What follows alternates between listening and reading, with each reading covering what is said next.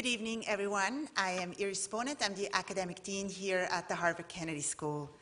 It is with great pleasure that on behalf of the president of the university and of the dean of the Kennedy School, I welcome you tonight here at the JFK Junior Forum. As many of you know, the JFK Junior Forum here at the Kennedy School is Harvard's premier arena for political speech, discussion, and debate. For almost 30 years, presidents and prime ministers, scientists and generals, candidates and ambassadors, artists and academics, and many, many more have delivered addresses and engaged in discourse here in this beautiful space. Before I continue, I'd like to acknowledge the Harvard Pakistan Student Group, Harvard South Asia Institute, and the Institute of Politics, which all made this event possible. It's now my distinct honor to welcome our speaker for this evening, Ambassador Sherry Rehman, as well as our moderator, my colleague, Harvard Kennedy School Professor Meghan O'Sullivan. Meghan is an expert on international relations, international security, the Middle East, and energy, and she will introduce the ambassador more formally in just a moment. Harvard University is home to nearly 30 Pakistani students and welcomes the opportunity to hear tonight the ambassador's remarks on the evolving relationship between our two countries. We're extremely honored to have her as a guest here with us tonight. We thank you for your service and for taking the time to be with us here. But without further ado, let me turn over the floor to Meghan O'Sullivan to offer some more formal remarks on the ambassador. Thank you.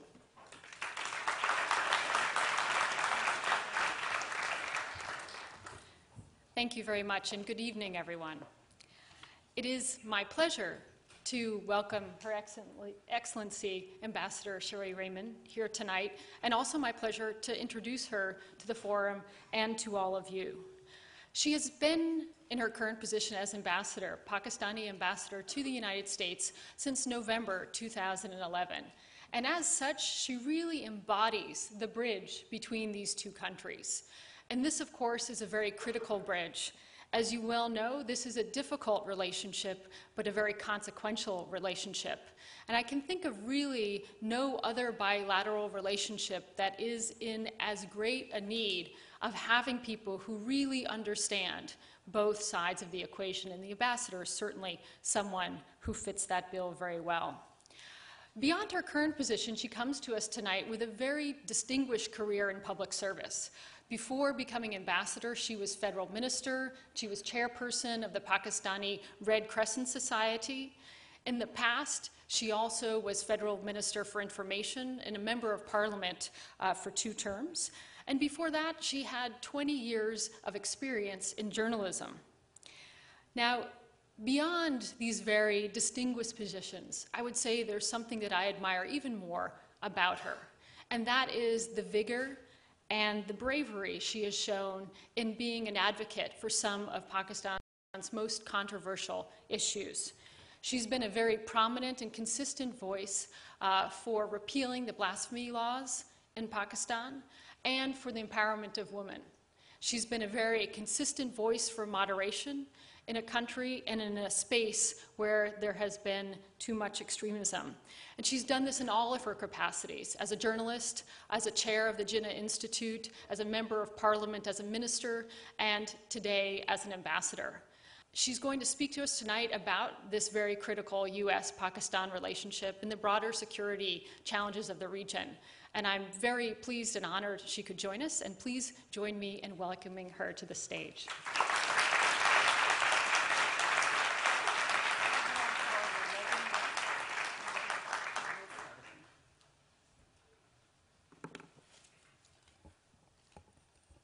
Dear Dean Bohnet, Meghan O'Sullivan, students, ladies and gentlemen, it is my great honor and pleasure to be here with you tonight.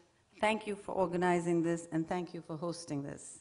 I must also say that it is an amazing opportunity to share what's on my mind about the renewed and robust re-engagement between our two great countries as we enter this next year.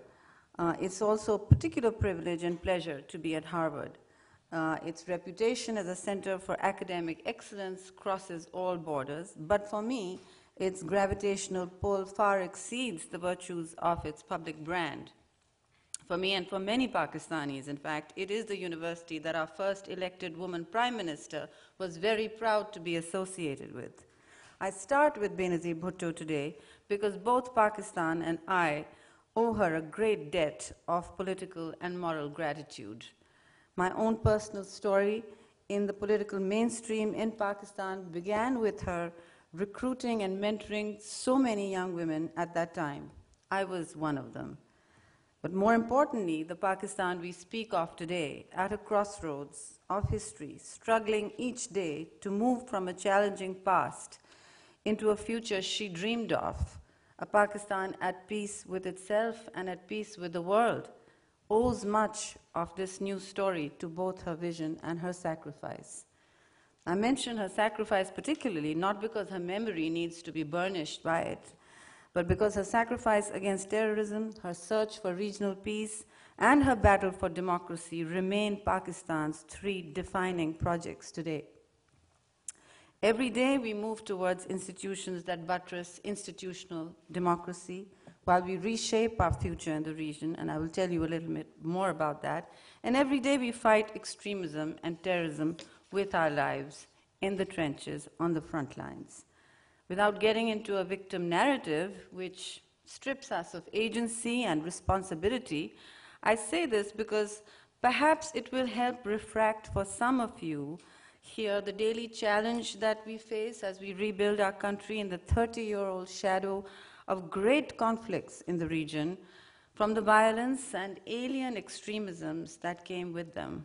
Why do I bring history to the table on a discussion on our bilateral future post-2014? Because history is the path to two crucial elements in the terrain between the United States and Pakistan. It is the lost space where many forgotten dots between cause and effect reappear, casting a light on some understanding in the fog of war. And it is also a place where we build a strategic playbook of lessons learned for the future.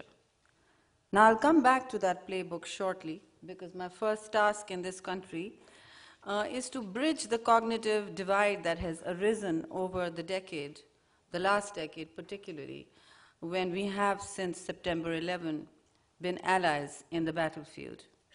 Although our two governments are working very closely together again, and I have to say that this is a success since the time of crisis when I actually came here, when all doors were closed to re-engagement on both sides. It is not enough to dismiss this drift as a misunderstanding of our strategic motive and move it to the dustbin of the cliched trust deficit. Everything kind of seems just to be put in that, and that would be intellectually lazy of me. If we are to move forward in lockstep to stabilize the region, which should be our fundamental joint goal, then we have to understand the better. Pakistan's first battlefield encounter with the United States in Afghanistan as allies against the Soviet Union informs the collective memory of my generation. That would be the 50-somethings. Okay, so 52. Now for us, before the 1979 war, as it came to be known, the concept of terrorism and militant extremisms were quite alien. In fact, before before 2001, we only knew of one suicide bombing. Now we see more than one every day. And the drugs, guns, and terrorist triad that we saw suddenly by the 1980s, when I became an editor, was the blowback we were left from an outsourced war in Afghanistan. It was an outsourced war, and it felt like one. This is not to say that our own mistakes were not legion. They contributed to how we contained the fallout then, and it is important to understand from them today. But I have to say that even if we had somehow crafted and executed the best of policies, the porous border with Afghanistan and what was left behind there left Pakistan awash with the world's largest population of refugees, among the many other things I've described to you. We still host them today. And I'm not talking about the numbers that the UN speaks about. They are the forgotten statistic from that war. But for us, they are the new and living demographic that we live with in our streets and in the warrens of our villages and towns.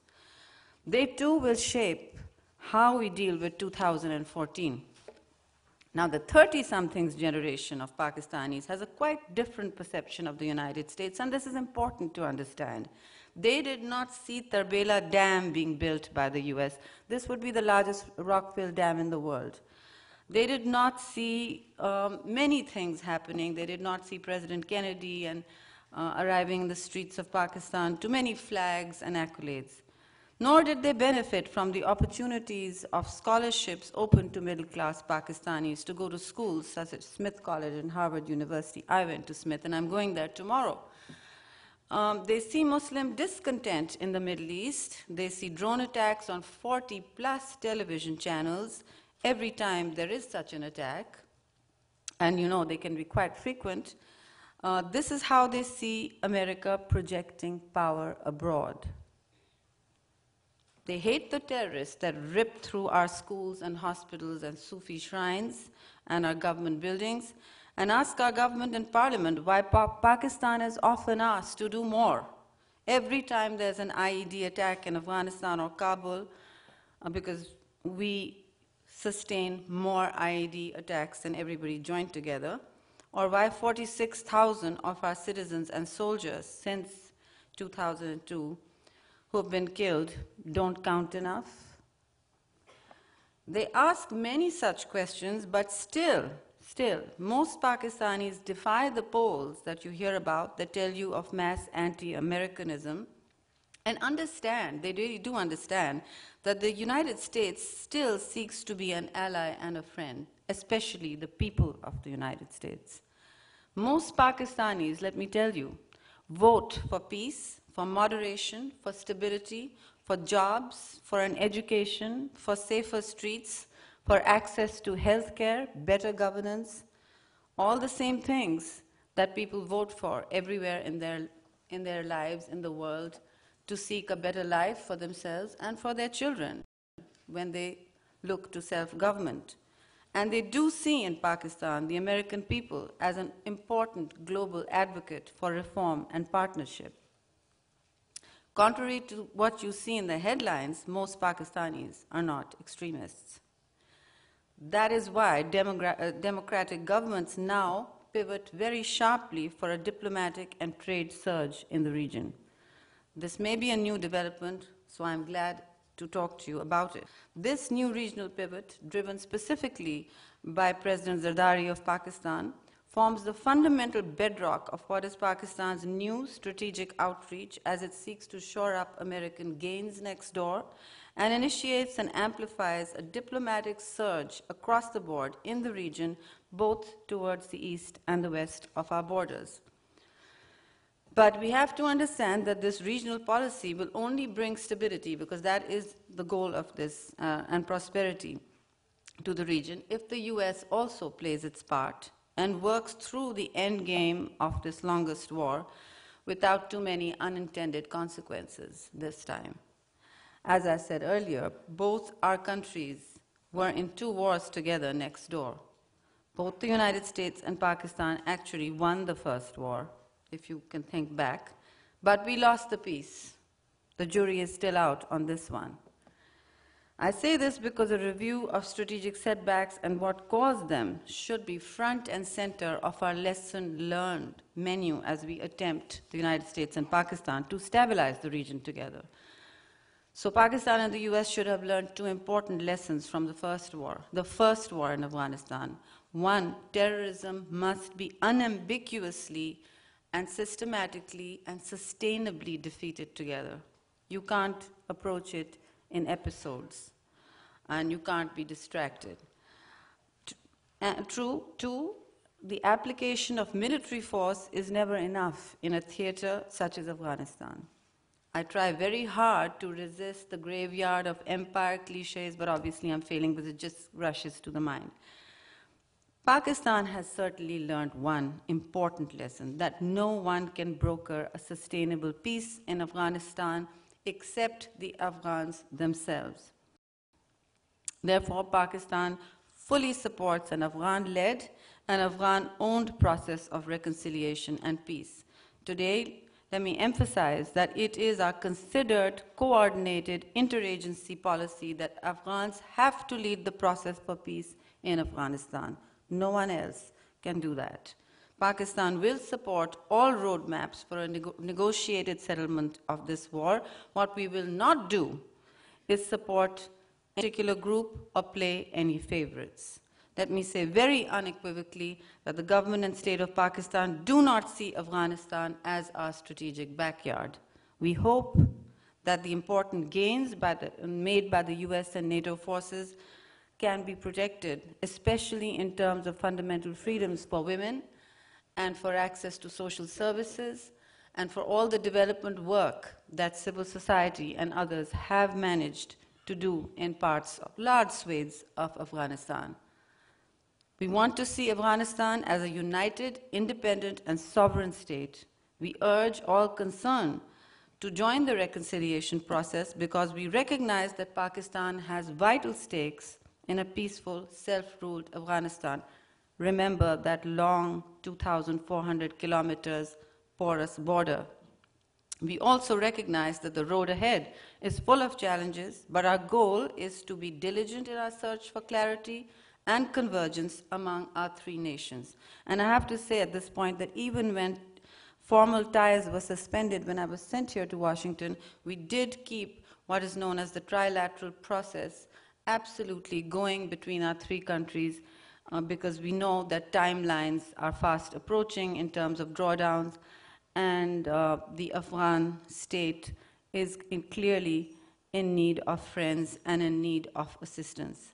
We understand all the US compulsions relating to Afghanistan. We know that there is a timeline, there's a drawdown, and it's often driven by domestic exigencies. We want to help the US to manage a smooth and responsible transition in Afghanistan simply because we would be the first victims of any security vacuum that arises as the transition takes place or the transfer of security responsibilities is incomplete. To that end, we would like the United States to lay down the foundations for Afghanistan's future political and economic stability. This is clearly in Pakistan's self-interest and, of course, Afghanistan's. I cannot re-emphasize more that peace in my Pakistan is impossible without peace or some modicum of it in Afghanistan.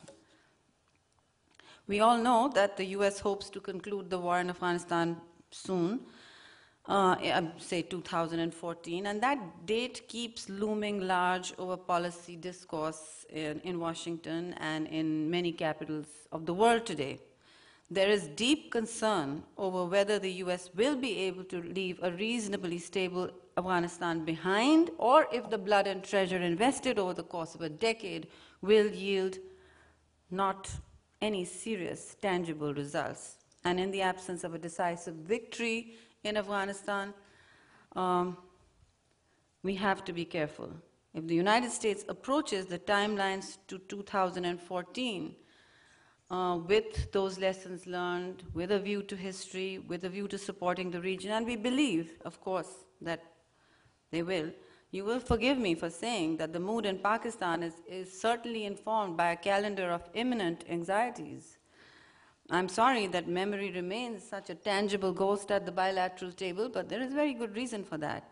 And I'm just going to quote Secretary Clinton, what she told Congress in 2009, and I quote, "The people we are fighting today,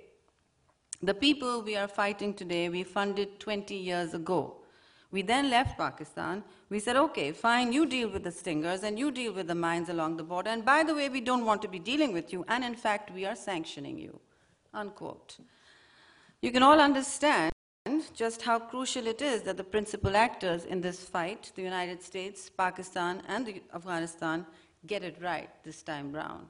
So we're all in this together, we hope, and we expect to work together. Ladies and gentlemen, Pakistan cannot afford a repeat of the 1990s. If anyone else can, we cannot. When the Soviet withdrawal led to the same American withdrawal, and Afghanistan sank into a devastating internecine conflict. We hope the international community can see a clear learning curve through this and rethink their approach to the region. We certainly have. Afghanistan is entitled to the same consideration and respect from us that we expect for ourselves. We do not wish to impose a government in Afghanistan or work with only selected partners. Afghanistan is our neighbor, not our sphere of influence. I say this repeatedly because clearly it is a lesson learned. Here again, I must underscore that we have the most to gain from a prosperous and peaceful Afghanistan. Despite our difficult economic circumstances, Pakistan has invested $300 million just recently in Afghanistan's infrastructure as a sign of our goodwill. We have revised and upgraded the 50-year-old transit trade agreement with Afghanistan to bring it more in line with contemporary realities and needs. Afghan trucks will now be able to travel across Pakistan all the way to the Pakistan-India border. Our regional pivot also focuses on bringing down an architecture of trade barriers built over the last 60 years, both with India, between India and Pakistan, and of course, we are pretty much on course, despite flare-ups on the line of control that you might have heard recently in Kashmir, to forge ahead with building investments in peace, trade, economic integration, and opportunities for our huge youth cohort in South Asia, particularly in Pakistan. A dialogue at multiple levels is also underway. Pakistan's cabinet is considering extending most favored nation status to India while pressing India to dismantle its tariff and non-tariff barriers, para-tariff barriers to Pakistan's exports. The two countries recently agreed on an expanded visa agreement. Some experts see bilateral trade touching $7 to $8 billion within a couple of years. Our textile stores are opening up in their capital and vice versa. Our banks are opening up in each other's countries. This is the great untold story of the region, but I have a lot of ground to cover and we can address this later. Pakistan is also moving fast to connect with countries in Central Asia. We are working on the Turkmenistan-Afghanistan-Pakistan pipeline and hopefully the India gas pipeline. We hope to also see progress on the CASA initiative. Above all, Pakistan is now a democracy. For the first time in our history, an elected government is set to complete its full constitutional term peacefully. A caretaker government will soon be in place. Elections will follow in a maximum time frame of 90 days, and these will be supervised by an autonomous election commission already in place, appointed by a multi-partisan committee of all parliamentary parties. So we have made every political stakeholder a partner in this very important appointment. We are all held accountable every day by an independent and raucous media, while the President has devolved his powers to the head of Parliament, which would be the Prime Minister. Leadership is being feminized proactively, which is why you're stuck with me as ambassador, and anti-poverty programs target women at the bottom of the pyramid, already reaching 18% of our population, delivering services that have never been delivered in Pakistan. I would rate this as the single biggest reason for a solid and productive, sustainable bilateral relationship post-2014. The two countries, Pakistan and the United States, have been bound by geopolitical compulsions in the past, but these associations have proved transactional at best and brittle and unsustainable at worst. It is time that we allowed the bond of shared democratic values and ideals to work their weight. I'm certain the results will be to our collective benefit. So what can Pakistan and the United States do in the lead up to 2014 to prevent a repeat of history? I would venture to make a few suggestions. One, trust each other. Share notes, build communication through formal channels, not the media. Coercive diplomacy through the media is not the way forward in Pakistan. It will not work. 2, show some strategic sympathy. Try to understand each other's challenges. Don't interpret differences of approach as duplicity. Don't confuse capacity issues as lack of will. Things are different in Pakistan. Do not exacerbate each other's sense of insecurity or anxiety. When we have schoolgirls like Malala Yousafzai, you may all have heard of her, shot by TTP terrorists, critically massing, in the province of Kunar and the areas of Paktika, which used to be Regional Command East only, less than a year ago. On the Afghan side of the border, we do not leap to the public conclusion that this was either deliberate or planned, notwithstanding conspiracy theorists in our vernacular press, or the fog of war again. We expect the same consideration. We need to talk issues through, and we try to do that. 3, recognize that the problems in Afghanistan are multidimensional and require the same complex solutions. Pakistan has been making this point since the first year the United States was involved in Afghanistan in this last decade. Force is, of course, an important element. It is, however, only one of many, and not always entirely successful. There has to be an equal emphasis on a political solution. I personally feel that in a functioning state, and I think that is the way Pakistan is thinking about its own self, the use of force or the monopoly of the use of force has to remain with the state. But the way things are organized in Afghanistan right now, we need to understand that force has not worked well. It hasn't. So the more people and groups the US can bring into the reconciliation tent and be there to secure some of that peace, to ensure constitutional guarantees for the human rights and women, the better it would be. No one who is disposed to talk should find the road too difficult or the door too tightly shut. So we are glad to see emphasis on talking now. And we believe the phrase better late than never applies here, although timelines do matter. It's when you talk along your drawdown or surge timeline that matters. 4, let's do a reality check on the situation in Afghanistan. Do not go crashing out in an exit that runs the risk of sinking Afghanistan into instability and economic unsustainability. More than a military victory, what the US must now try to ensure is to leave an economic infrastructure behind that allows the Afghans to build on after the United States leaves. After fighting the war, the United States, and we are willing to work with them, with our partners, must win the peace. This is the more difficult, onerous challenge. We will work with you on it, and I believe we are. 5, there needs to be a robust anti-narcotics element to the US ISAF activities and even their charter. It still isn't written in even after drawdown, even while we see drawdown. Unfortunately, a great deal of time has been lost, and this seemingly ancillary issue can threaten and upend many of the gains made over the last decade.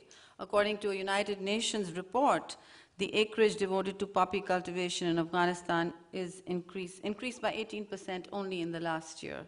So it's going up. What does that tell you? This tells us that we have cause to worry. An immediate result of such an uptick in poppy cultivation will give Afghan insurgents more funds to continue their opposition to the United States and to the government in Kabul. If I was an insurgent or a terrorist, I would become more intransigent in my demands, wouldn't I? So, a longer-term casualty of this would be Afghanistan's post-2014 stability. Narcotics interdiction has to be written into any international agreements. 6, we tell each other, and we tell ourselves more, know the limits of our reach and capacity in Afghanistan. Both sides should understand this because we cannot be expected to deliver stability in an arena where more than 40 countries and billions of dollars could not. So now don't start asking Pakistan to deliver it. We are not the coalition of the unwilling. We are invested more than anybody in Afghan stability and regional peace and prosperity. Know that we spend $5 billion, just a little bit more than that, on defense, while the United States spends $2 billion a week just in Afghanistan. So just a bit of perspective. The glass must be seen as half full when we conduct, for instance, counter-IED operations with joint forces all the time, not half empty. We are able to interdict over 99% of, I'm just going to be technical here, the calcium ammonium nitrate. It's called CAN, and it's the reason for legislation in Congress, so you might want to know about it. It's the precursor that goes into IED, bomb making in Afghanistan. Pakistan interdicts 99% of it on record, as the United States JIDO departments know. However, we are often told that glass is half empty. So this discourages the kind of tough fight we are on in the front lines. However, we are committed, and as I said, as we speak, we have a working group sitting in Washington, which I shall go back to very soon, to work with on these same ends. 7, stabilize and moderate the United States footprint in Pakistan. Enough said. 8, work with the societies and peoples of our two nations. Expand the opportunities for travel, investment, trade, interaction, communication. And we are on the path to that, but clearly not enough. 9, make trade the highway to our future, not necessarily aid. I'm not sitting here saying that, well, you know, Pakistan has not been grateful for the aid that way, but let me put it in perspective. We have lost $78 billion. That is an IMF World Bank account, not my own, in the last 10 years. And a lot of the aid coming our way is usually coalition support funds. A lot of the Kerry-Lugar-Berman dispensation that does come through, I think only less than half of it actually makes its way to the government's treasury. We appreciate the spirit behind it, and we would like to work together to build on equities of trade and peace together. Lastly, 10, do not see us as a function of Afghanistan. Let's build on a common future together and find common ground. So enough of looking back. I believe Pakistan and the United States the relationship today provides an important opportunity for an exercise in foresight. We are looking forward rather than backward. 2014 is certainly important. Everybody in Washington wants to talk about it. However, let me assure you, at least for us, history will not end in 2014. Pakistan hopes to be a valuable friend and partner of the United States beyond that important milestone. I'm sure there'll be many others. And I just want to take the time to, you know, I'm a parliamentarian, you give me a mic, it's very hard to contain me. Pakistan is the world's 6th largest country and the 2nd biggest Muslim country in the world right now. With a median age of 21.5 years, Pakistan is among the world's 20 youngest countries and the biggest in that group. We have an upwardly mobile middle class, technologically savvy, biggest outside only of China and India, very historically consumption-oriented, so one of the markets right now in Asia. We have the 9th largest pool of English language speakers and one of the biggest trained workforces in the world. We are the largest UN peacekeeper in the world right now. We are served by a competent bureaucracy and boast a fairly good network of universities and colleges. Of course, Pakistan is doing everything it can to invest in this youth cohort, but the results would be far better if the United States joined us in this important endeavor. There are scores of workers, professionals, entrepreneurs, music makers, scientists, artists, and consumers in this enormous pool of young people. This is the future. Properly equipped, they will lead Pakistan and contribute to the prosperity of our country, the new vision, the region, and the world. The relationship between the two countries, Pakistan and the United States, I'm happy to report, is back to a new but sober and stable and upward trajectory. Our working groups are engaged. As I said, I speak, and a level of confidence is returning as the ground lines of communications. They're ridiculously known as GLOCs.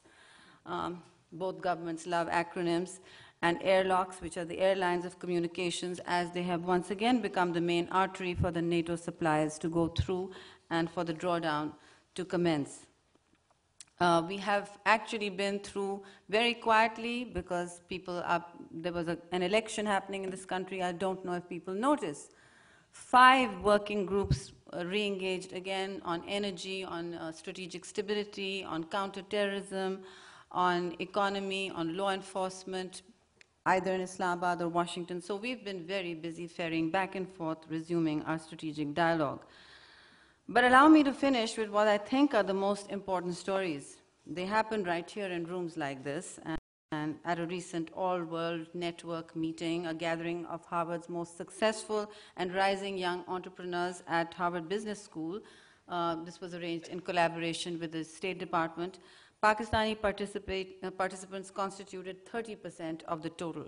The Pakistan 100, as they were called, were defined by success stories of young Pakistanis who have excelled in business enterprises through their innovation, creativity, and very hard work. These companies from Pakistan achieved what was known as the all-world international standard for competitive fast growth by growing on average at 55% a year, with the top-ranking company registering an amazing 2,000% growth.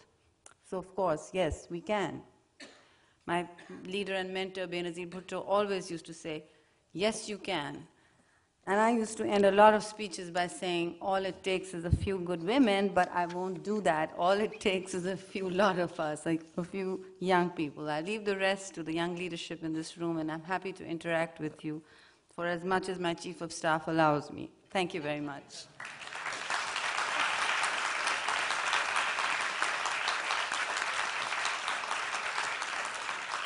Great. Thank you very much for those thoughtful and comprehensive comments. Now we have the opportunity to ask the ambassador some questions. We will follow the rules of this forum. There are microphones here, here, and over here. You're all probably very familiar with the 3 rules associated with asking a question. Please state your name and affiliation. Secondly, please make it brief, 1 thought per person. And finally, please end with a question mark. So with that, I'll ask the ambassador to retake the stage, and we'll start over here, please. Hi, my name is Viral, and I'm a freshman. This question is on behalf of the JFK Junior Forum Committee. The first complete 5-year term of democratic government in Pakistan will end this year. Could you please give some perspective on the upcoming election and transition? Thank you. Right, thank you. Well, I think the last days of constitutionally of this government would be, the elected government would sometime middle of March. And after that, there will be a caretaker government in place. That is our constitutionally mandated system to protect all parties for a level playing field. So we don't have the joys and advantages of incumbency to weigh the advantage in the electoral field. That will be a caretaker government for about 60 to 90 days. 90 days is their maximum time limit. They have to conduct elections with an independent election commission, which, as I said, already in place with a respected juror. You might have heard of him, Fakhruddin G. Ibrahim, heading that show. And we expect to go into elections according to this particular time frame. I hope that answers some of your questions. The caretaker cabinet, incidentally, is not allowed to contest elections, so they would be out of the race. Hi, my name is John. I am a junior at the college from Turkey, and I'm also from the John F. Kennedy Junior Forum, but I wanted to ask you the Twitter question, because our viewers online can actually submit questions by tweeting at JFK Junior Forum. I know this is a sensitive topic, but do you think there is room for cooperation on drone strikes within Pakistan, between Pakistan and the U.S.? We would certainly like an end to drone strikes. We have a very clear and unambiguous position. We have stated again and again that we consider them a violation of law and our sovereignty. And I think the best way forward would be a diplomatic engagement on how best to reduce and end drone strikes. This is not something that is acceptable to the people of Pakistan. I'm also saying that while there may be an important counterterrorism instrument, it's called precise, and it supposedly doesn't take put troops in harm's way. What it does now is it sees a diminishing set of returns for the United States more than anyone else, because we are very clearly committed to fighting Al-Qaeda, which was the stated goal, the stated policy goal of the United States when it entered Afghanistan. And you may have seen many now public interlocutors from the United States, including the Ambassador Olson to Pakistan, stating in his confirmation hearing that Pakistan has been the most important partner in degrading, destroying, and eliminating Al-Qaeda. So yes, I think we have done that heavy lift with the United States. We appreciate finally that acknowledgement, and it certainly hasn't come about through drone strikes. Thank you. Hi, my name is Matthew. I'm a freshman at the college. And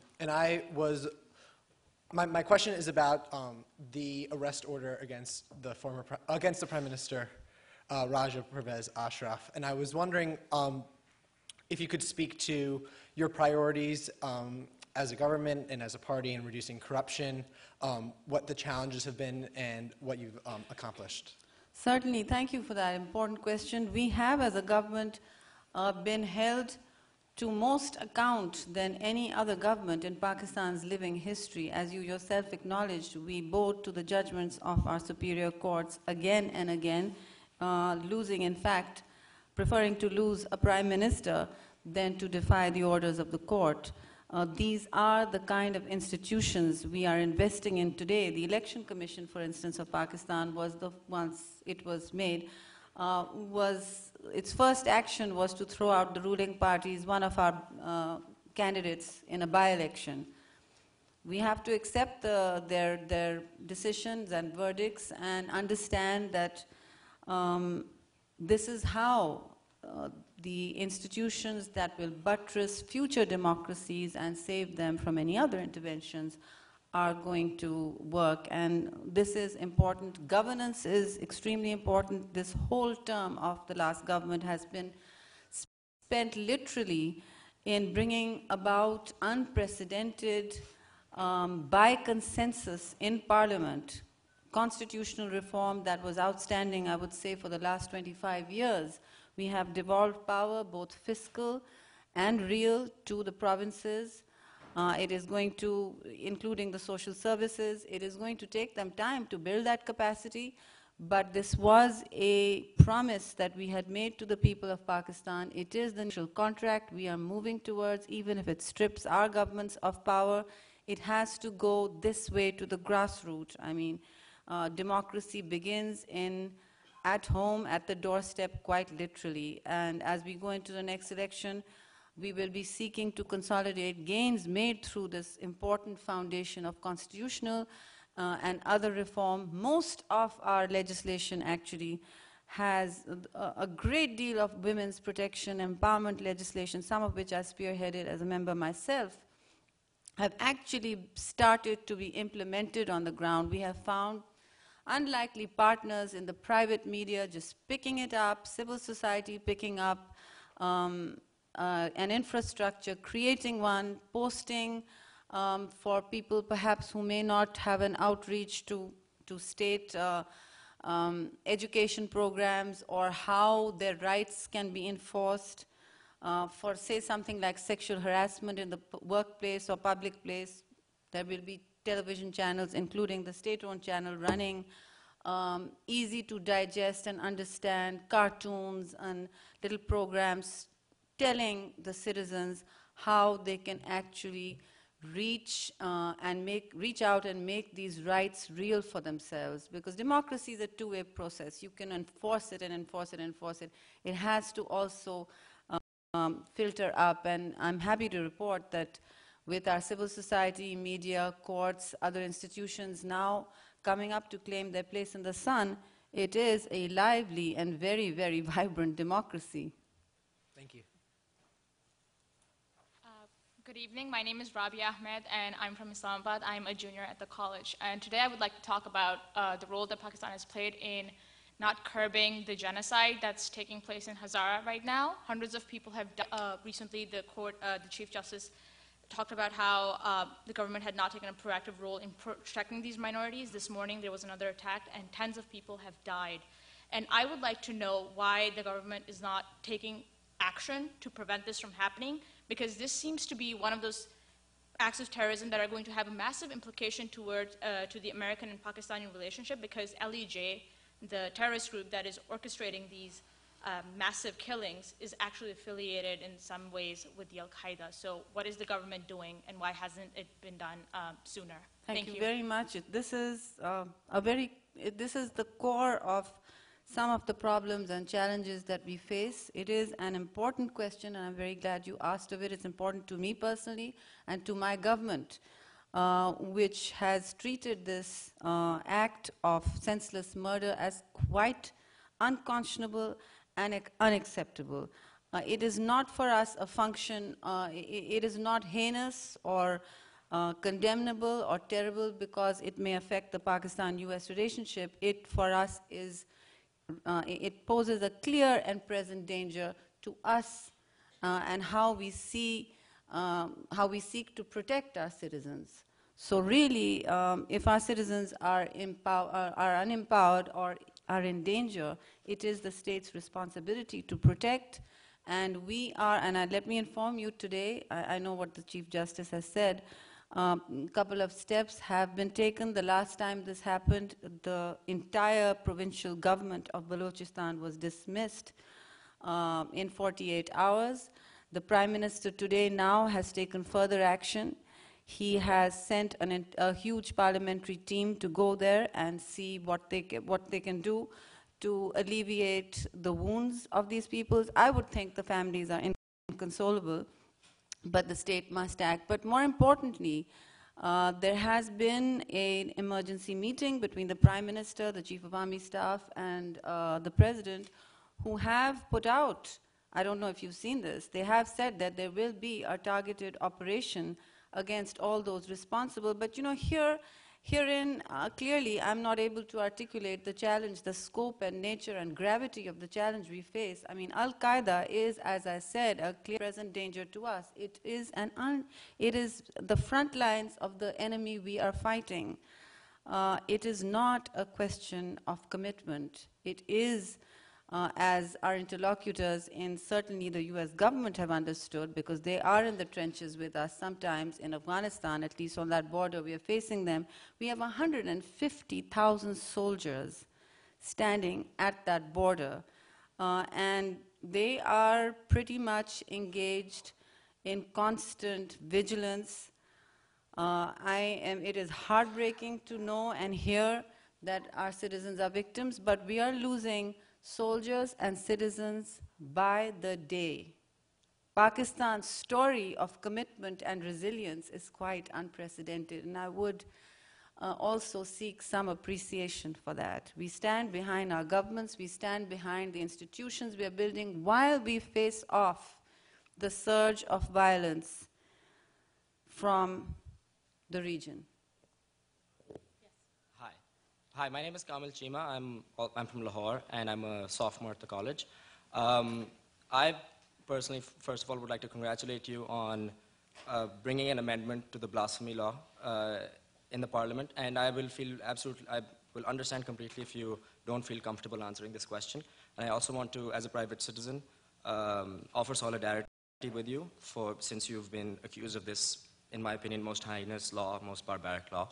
Khalil Gibran said that pity the nation that raises not its voice, save when it walks in a funeral.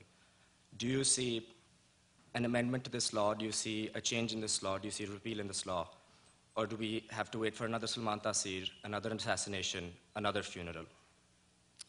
Well, I think that I can only speak to this as a parliamentarian. I have been one for time.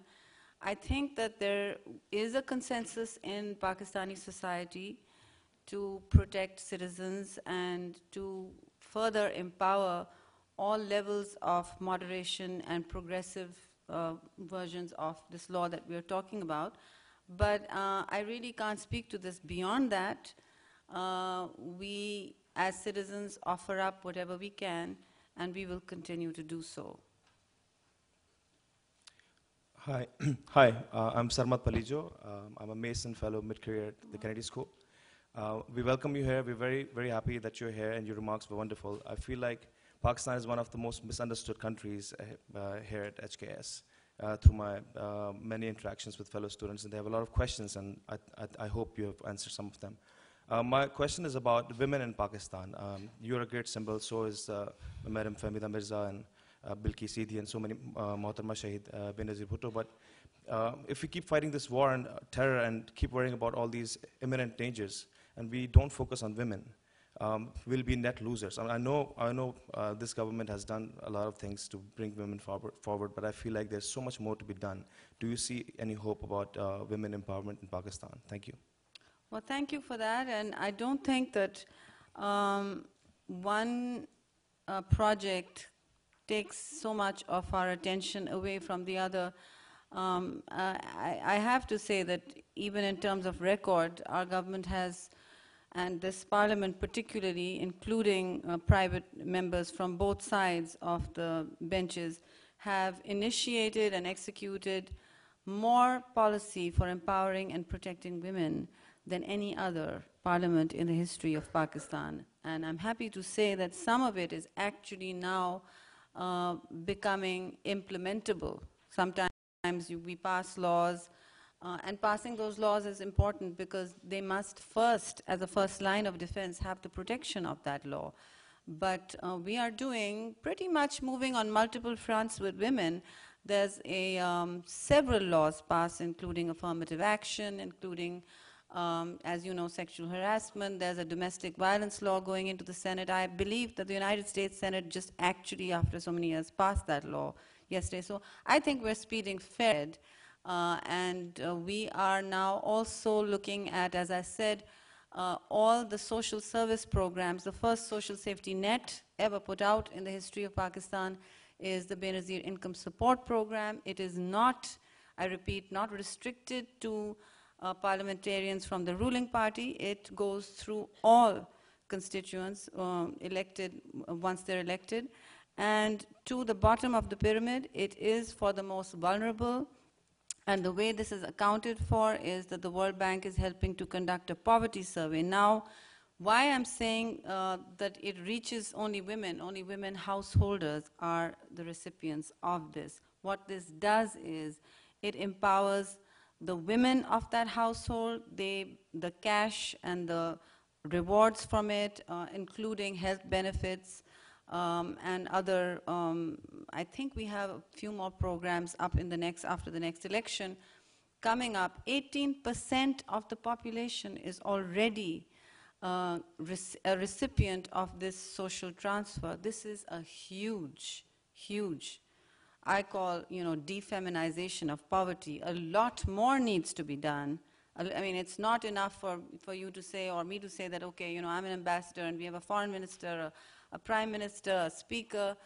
We have many women now in high places, and they're, flying planes, they're in the military, they're taking charge, and even on the political front lines, even in the political parties, they have a seat at the table, and that's very important, that we are seeking to mainstream women and minorities. We cannot leave our minorities behind. So we're expanding the seats for them in Parliament. We have done so this time. And really, that is the crucible of decision-making and leadership for all our communities. We'll take one last question. Yes, I have to be going. Good evening, Ambassador Rehman. My name is Shijoni, and I'm a student from India at the Kennedy School. You alluded in your comments on the role of Pakistan as commitment to the Afghan peace process. I was actually curious to hear your thoughts, maybe in a private capacity, on what India's role should be in the Afghan peace process, and if there has to be a joint initiative between the U.S., Pakistan, and India, who should take the lead? Well, I think right now it's an Afghan-led process, and it should continue to be an Afghan-led process. I don't think, I mean, while the neighbors and those that share a border with Afghanistan are naturally countries with immediate concern and obviously at immediate risk as well, I can only just speak to Pakistan's calculus as far as strategy in Afghanistan is concerned. As I said, it's changed. It is clearly and unambiguously, unequivocally in support of Afghan solutions. This is why whenever we even have a visit to Afghanistan, high-level visit at prime minister level, president, foreign minister, any ministerial level, we try to ensure that all sides of the political spectrum are engaged. We do not want to be seen or acting as playing favorites in Afghanistan. That is not for us. And therefore, really, this is the time now for the international community that is already inside Afghanistan to be empowering, building institutions so that those gains that I spoke about can be protected and are not reversed. This is important for the Afghan people, and they have to make those decisions about their future. I don't think anybody else can make them, and history, both ancient as well as current, advises us that. So thank you for that. Excuse me, I have one important question. I came from really far away. I need to ask this, if you don't mind, please. Assalamu alaikum. My name is Syed Shahroz Hussain. I'm the son of Syed Shaheed Dr. Riaz Hussain Shah, who was killed a month ago in Peshawar. He was a PPP leader, and media portrayed him as a PPP leader. But more than that, he was a Shia leader. He passed away, and now my question is, once in 2014, when America pulls out of Pakistan, the Tehreek-e-Taliban Lashkar-e-Jhangvi group will need a new front. Just like after the Cold War, the new front became Kashmir.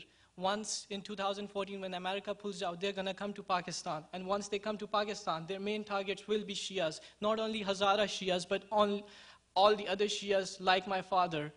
And you said that Pakistan the government has a consensus in providing security to us. But my father knocked every government door asking for security, and yet he was provided none. What will be your policies regarding that? Thank you. I am very, very sorry for your loss. Young man, I'm very, very sorry for your loss, and I don't think any words from a diplomat or government official can quite console you or your family or the future that was stolen from you. I think I've already spoken. I know you're angry. I understand that anger. I empathize with it, and I can see it resonating in the room. I look to a future where we can all protect not just our Shias, but every single citizen of Pakistan. They are entitled to the same protections as anyone else. We have to ensure that while we are on the front lines of many great strategic changes, innocent people don't get caught in the crosshairs of that conflict. This is what I have been speaking about all evening. And it is my failure if I have not been able to communicate that to you or my government. I think that we are looking towards, as I said, I've voiced anxieties and apprehensions. Those are not mine alone. Let me just assure you of one thing. There is no lack of worry, empathy, or anxiety about what our communities are going through. We will be there. We will be in Pakistan, in the trenches and in the front lines, whatever happens. So thank you. Let me close this evening by thanking you very much for your time, your comments, and for speaking for many or maybe even all of us here and saying that we support and endorse your vision for a productive and strong Pakistan-U.S. relationship. So thank you again for joining us. Please join me in thanking the ambassador.